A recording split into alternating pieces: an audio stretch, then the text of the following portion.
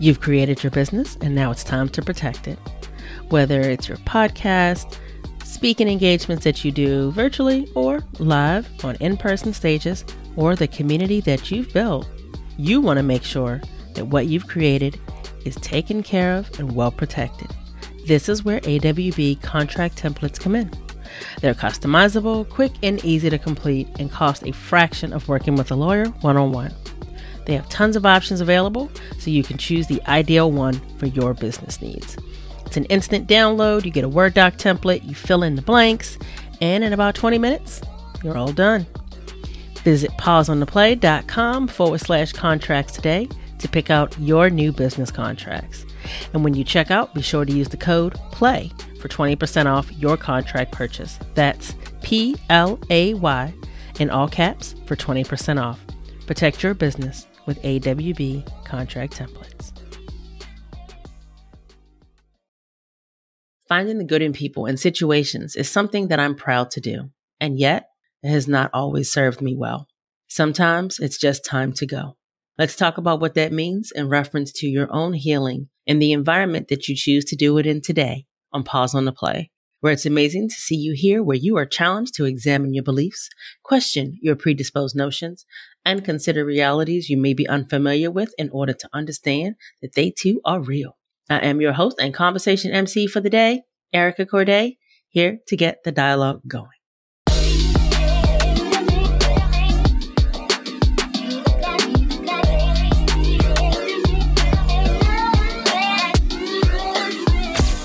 Okay, so story time.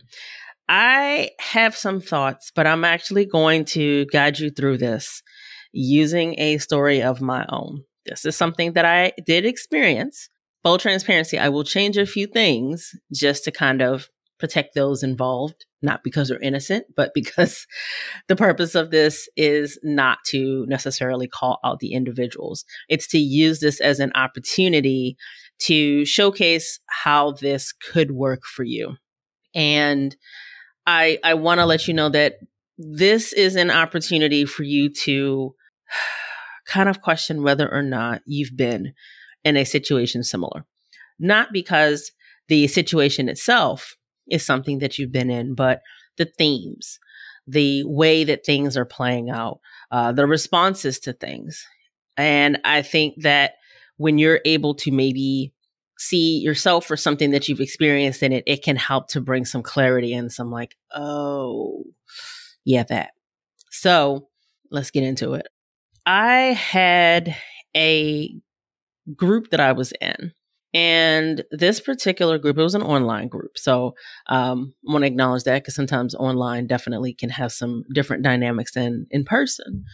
And I was, for a long time, the only person of color in this particular circle. And then I became one of less than 3 at any given time, people of color in this space. And it really didn't bother me, to be honest, because I've been the only or one of few very often. And that doesn't really pose an issue for me. It can sometimes have its own challenges, but I don't really have an issue with that because I am who I am. And I don't feel as though it takes anything away from me. I also am not willing to be in a space and kind of play the game of like, I am your magical Black friend, aka the magical Negro. Please feel free to look it up if you're interested. It is an actual concept and it plays out very often in television and movies. However, that wasn't really it either. Now, I think in hindsight, some people may have felt that way in their own heads inadvertently, but that was not the role that I chose to play.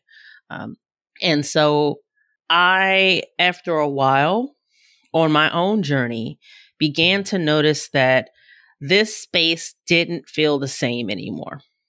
And it wasn't serving me in the same way. And my comfort level and my desire to interact and support and do the same things that I was willing to do before shifted.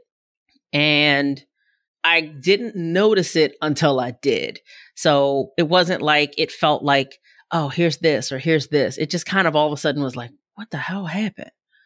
So I didn't really recognize it. And so, one of the first things for me was that when I did notice it, I didn't share it right away because in my head, I'm like, oh, maybe I might be a little more like sensitive to that being something wrong, because of course I am the minority here. And I know that sometimes it can be easy to feel like, am I feeling more sensitive because I don't have any other frame of reference of anyone else here that looks, lives, or loves like me, to kind of offset it?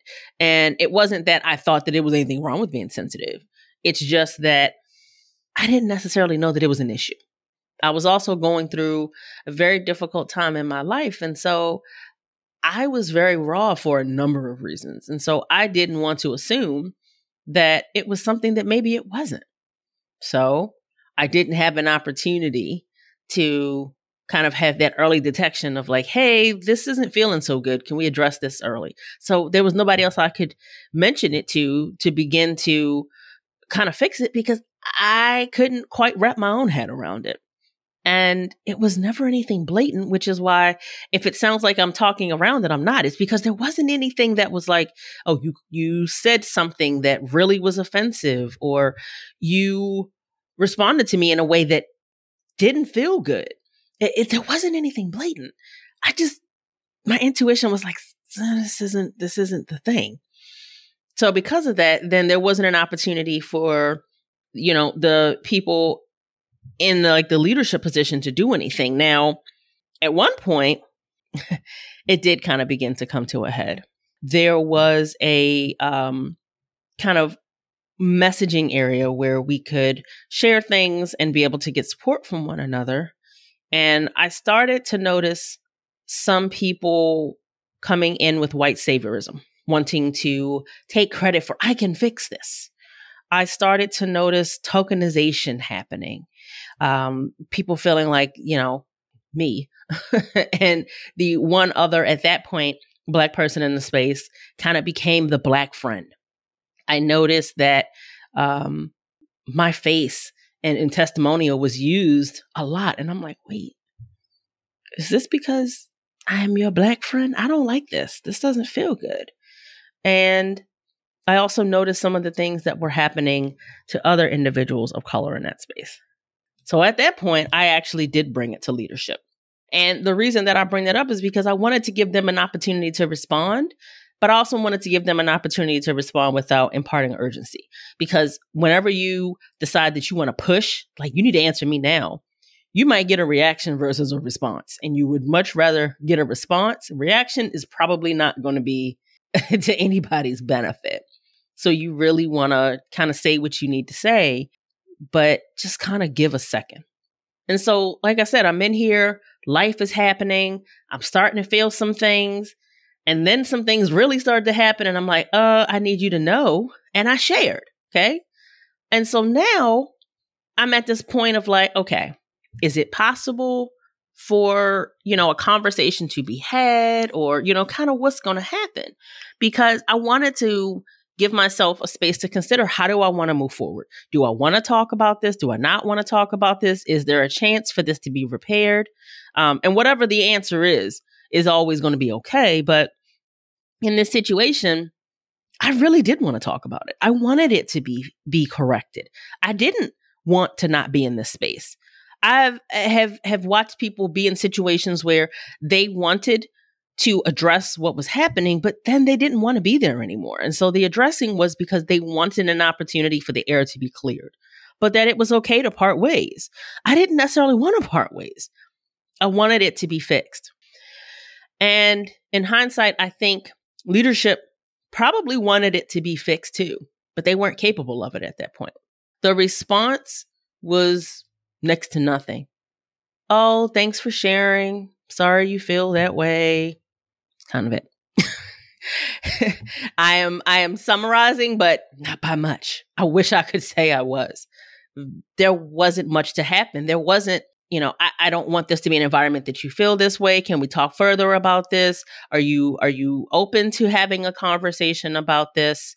You're a valuable member of this space, and I want you to feel as though you can be your whole self at all times and to feel as comfortable and safe as possible.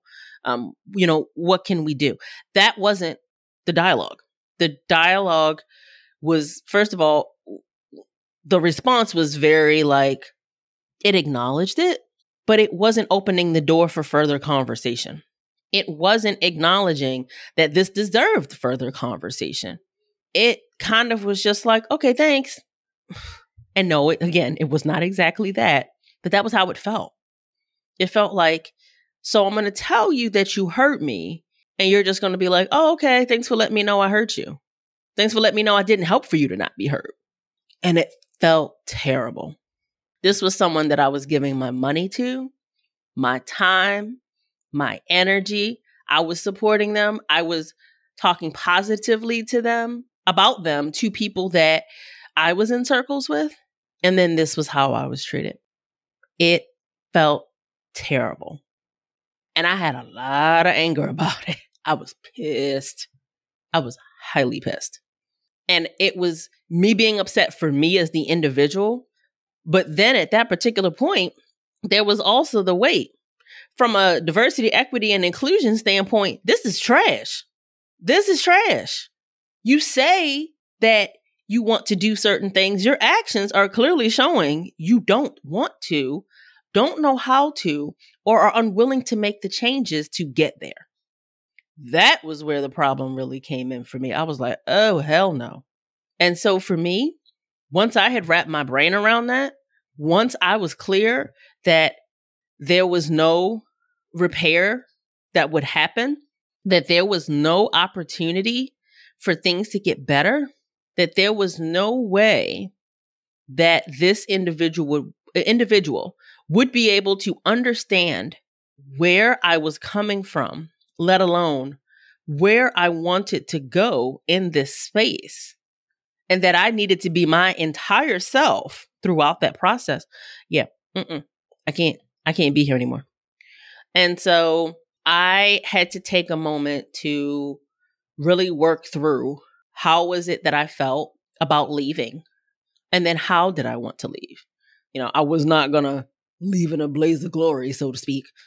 That's not necessarily me. However, I didn't know if I wanted to acknowledge or if I just wanted to exit, or kind of what I wanted to do. And there was a point that when it came to like the actual kind of shared communal space that I was in, one day I was just like, I'm done. And I just left the space, and that was it. I was done. That particular piece of it, I had nothing to say. Nothing. There was nothing to be said. And I have in a lot of ways kind of taken that person out of what I'm going to call my bubble.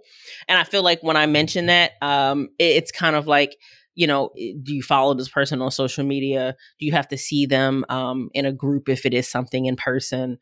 Where are like these kind of intersections, and having to kind of decide what you want to take out of your bubble? Because sometimes like you just don't want to virtually or in person cross paths, at least for a while. Well, because I think the healing is another piece that's really important here.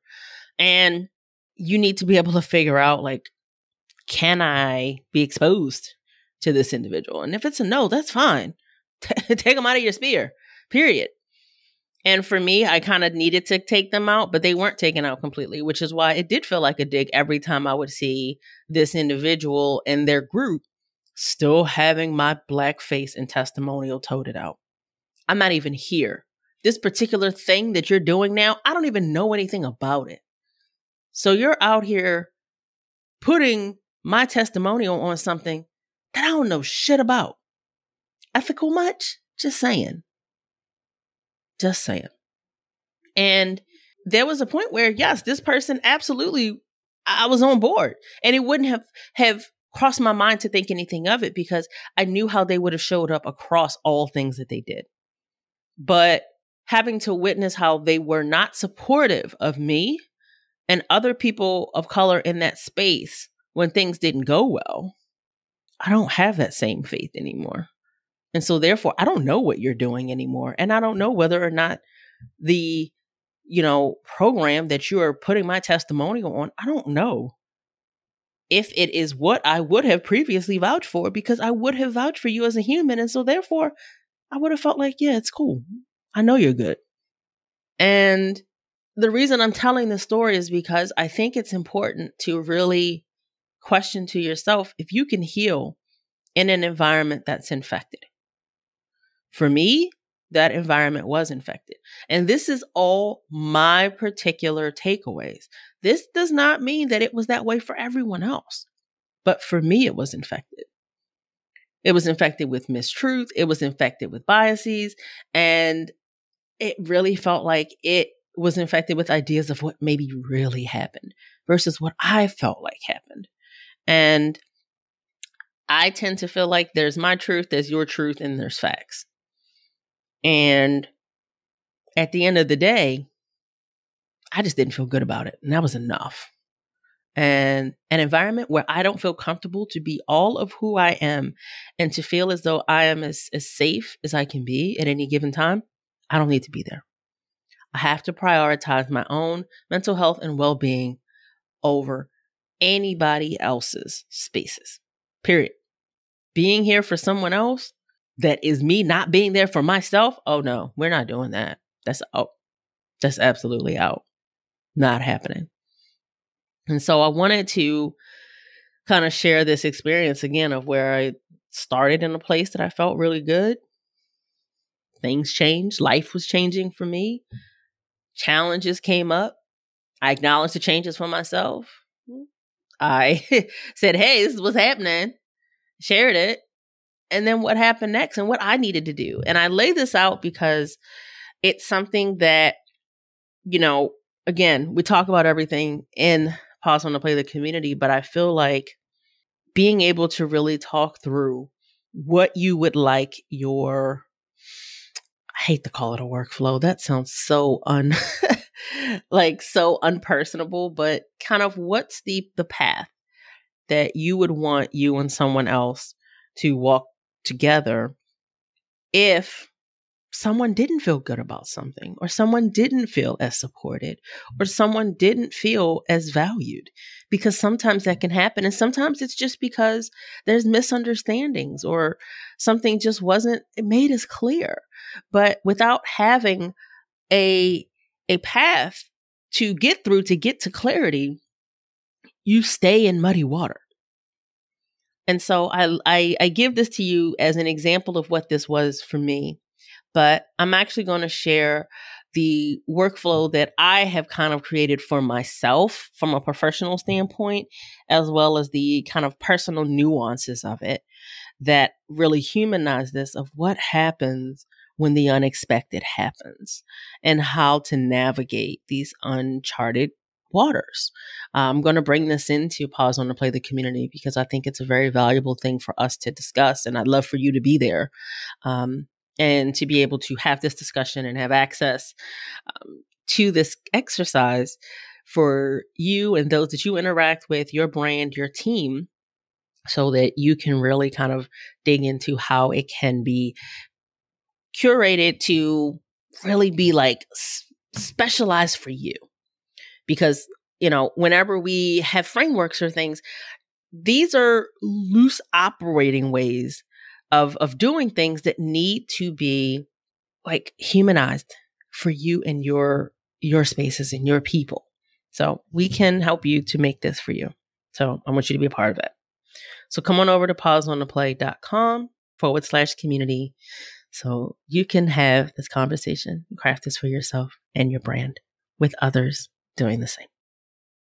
Community and accountability is a must for this work, and it is one of the key reasons why I never suggest that you do it alone. And it's why I always hope genuinely that this podcast reminds you that you are not alone. As you take actions that help you and others in removing stigma and creating real change, just know that we're here with you. Together, we can continue to get more people dropping the veil and challenging their thoughts, feelings, and actions. So, until the next time, keep the dialogue going. Bye.